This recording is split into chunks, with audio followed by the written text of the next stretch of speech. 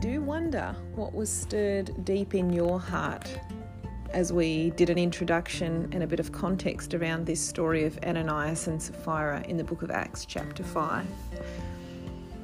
What was it that was stirred up in you when you thought about that line? There was no selfishness a part of their community.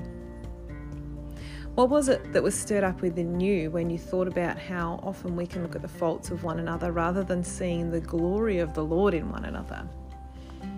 There is no specific right or wrong or answer out of this. It's an invitation to think about what we're thinking about. Think about how we feel about ourselves, about Scripture, about God, about the world around us. And it's an invitation, most of all, into looking at the Word of God through a filter of hope, through a filter of who is this guy, Jesus, and what has he done for me, and how is that relevant to my day-to-day.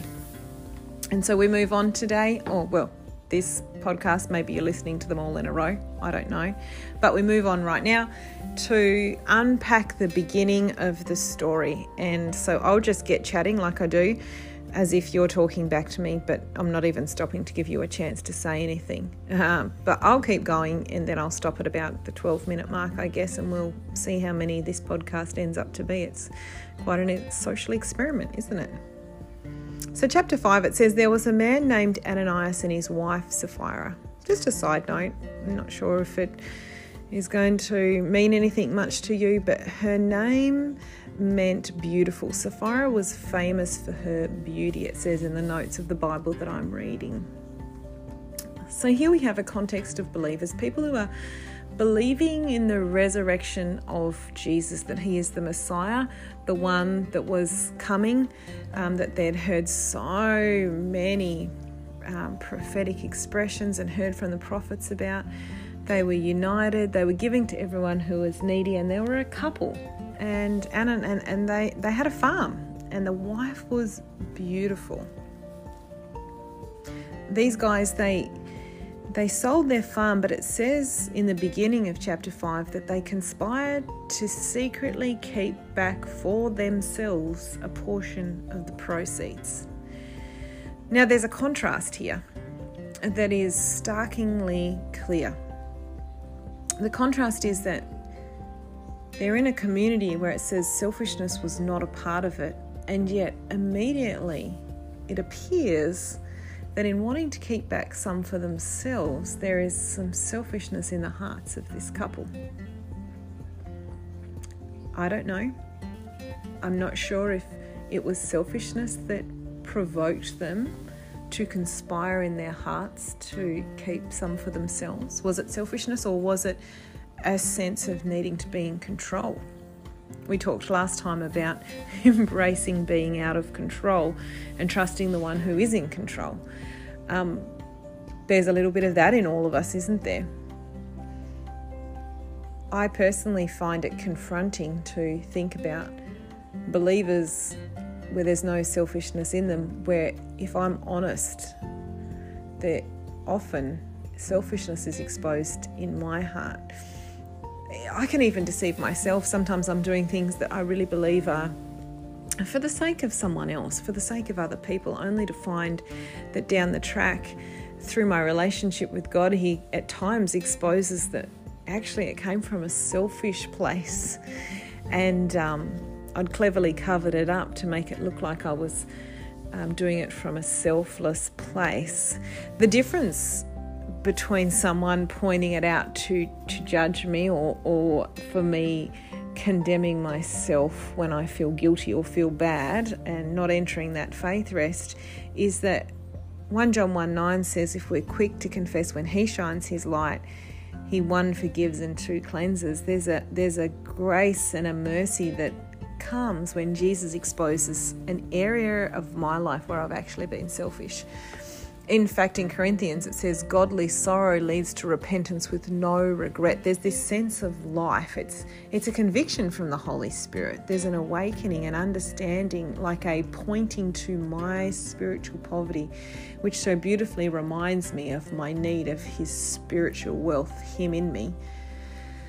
But there are many times when I've tried to cover up selfishness in my heart, and so I've got to be honest. When I read, now a man named Ananias and his wife Sapphira likewise sold their farm, they conspired to secretly keep back some for themselves, a portion for themselves. When I'm honest with what can be in my heart, the depth of the deceitfulness in my heart, I really can't judge this couple. I can't have an opinion on what they did and what they didn't do and whether it was right or wrong.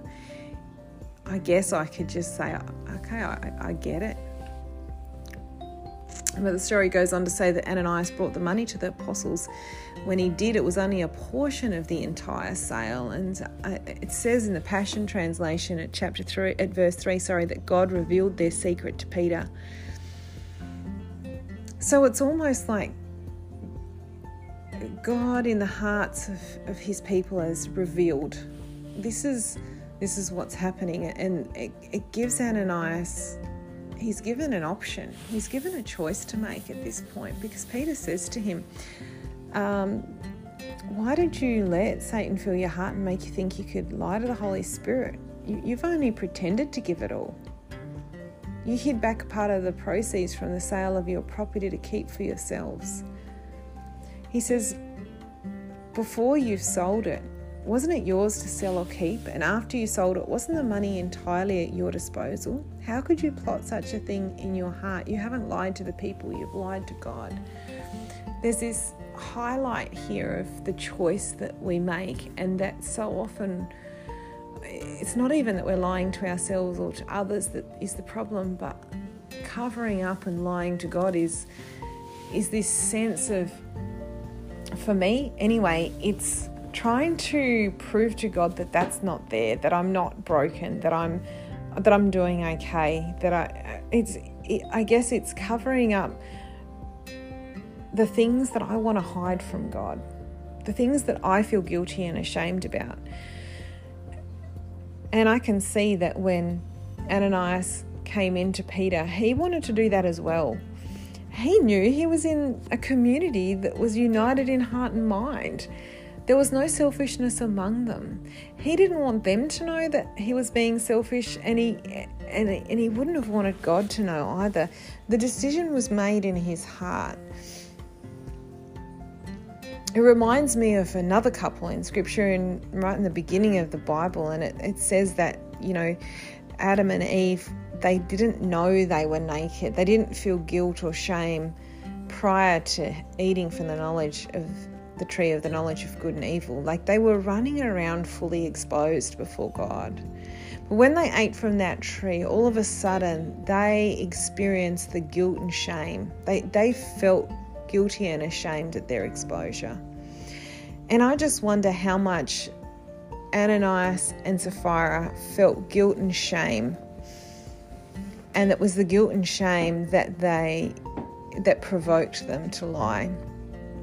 They didn't want to be, they wanted to be counted among the others. They wanted to be selfless like the others, but they weren't, and they wanted to make it look on the outside at least that they were by, okay, well, we want to be able to do what the others are doing.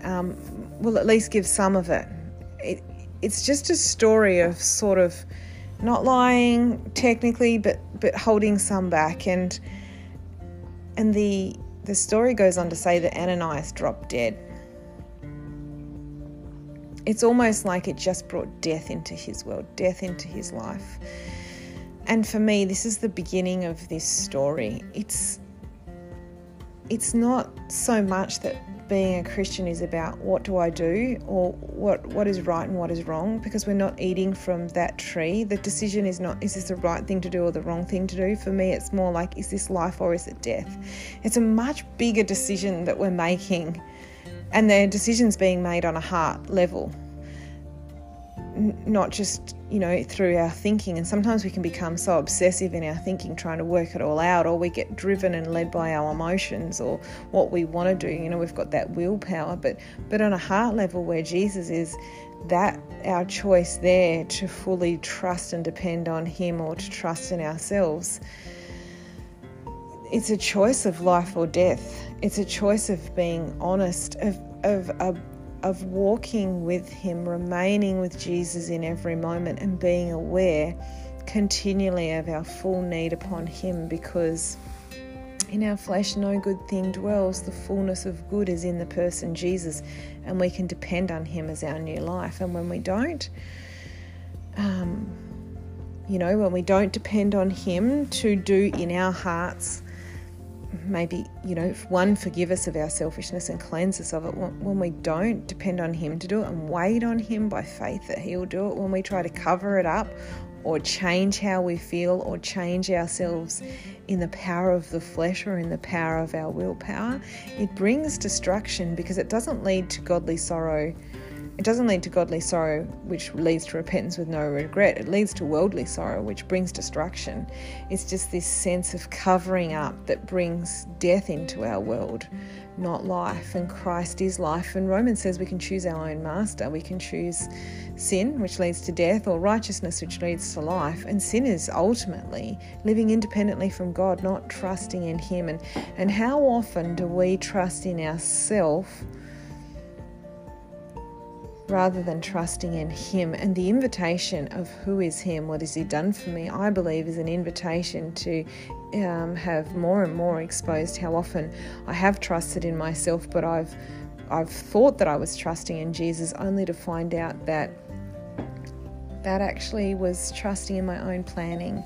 It was trusting in my own ability to feel better about people or to forgive, rather than to be flat on my face, having to fully depend on him, which it feels like, it almost can feel hopeless to keep feeling our spiritual poverty. But at the same time, when we experience the glory of Jesus in that moment, it reminds me again of just how wonderful he is compared to how wonderful I try and make myself look, which isn't wonderful at all.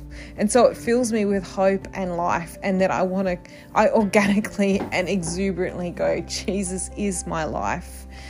There is no fruit going to be produced from the flesh of Amanda Cox, but the fruit of the Spirit, love, joy, peace, patience, kindness, is the fruit of Christ within me. And as I continue to fall on my face or have destruction brought into my world and turn back to him and be reminded that I can only trust in him for that fruit then is born through my life. Like it's not produced by me, but as a branch on the vine, I just hang there, and he bears it through me. That is good news. That's super exciting. And so lots of profound thoughts there for you to think about. I wonder, for you, maybe now a man named Ananias and his wife Sapphira, who was beautiful, likewise sold their farm. They conspired to secretly keep back for themselves a portion of the proceeds. What comes to mind for you? How do you feel about that? Just those first two sentences. I invite you to sit with Jesus in your pondering of that, free of guilt and shame, and just allow the Holy Spirit to perhaps shine a light on areas that you can acknowledge before him, receiving his forgiveness in the moment, and that trusting by faith and waiting on his cleansing in that moment too. Wherever you are, I hope the sun's shining and the kettle is on. Until next time.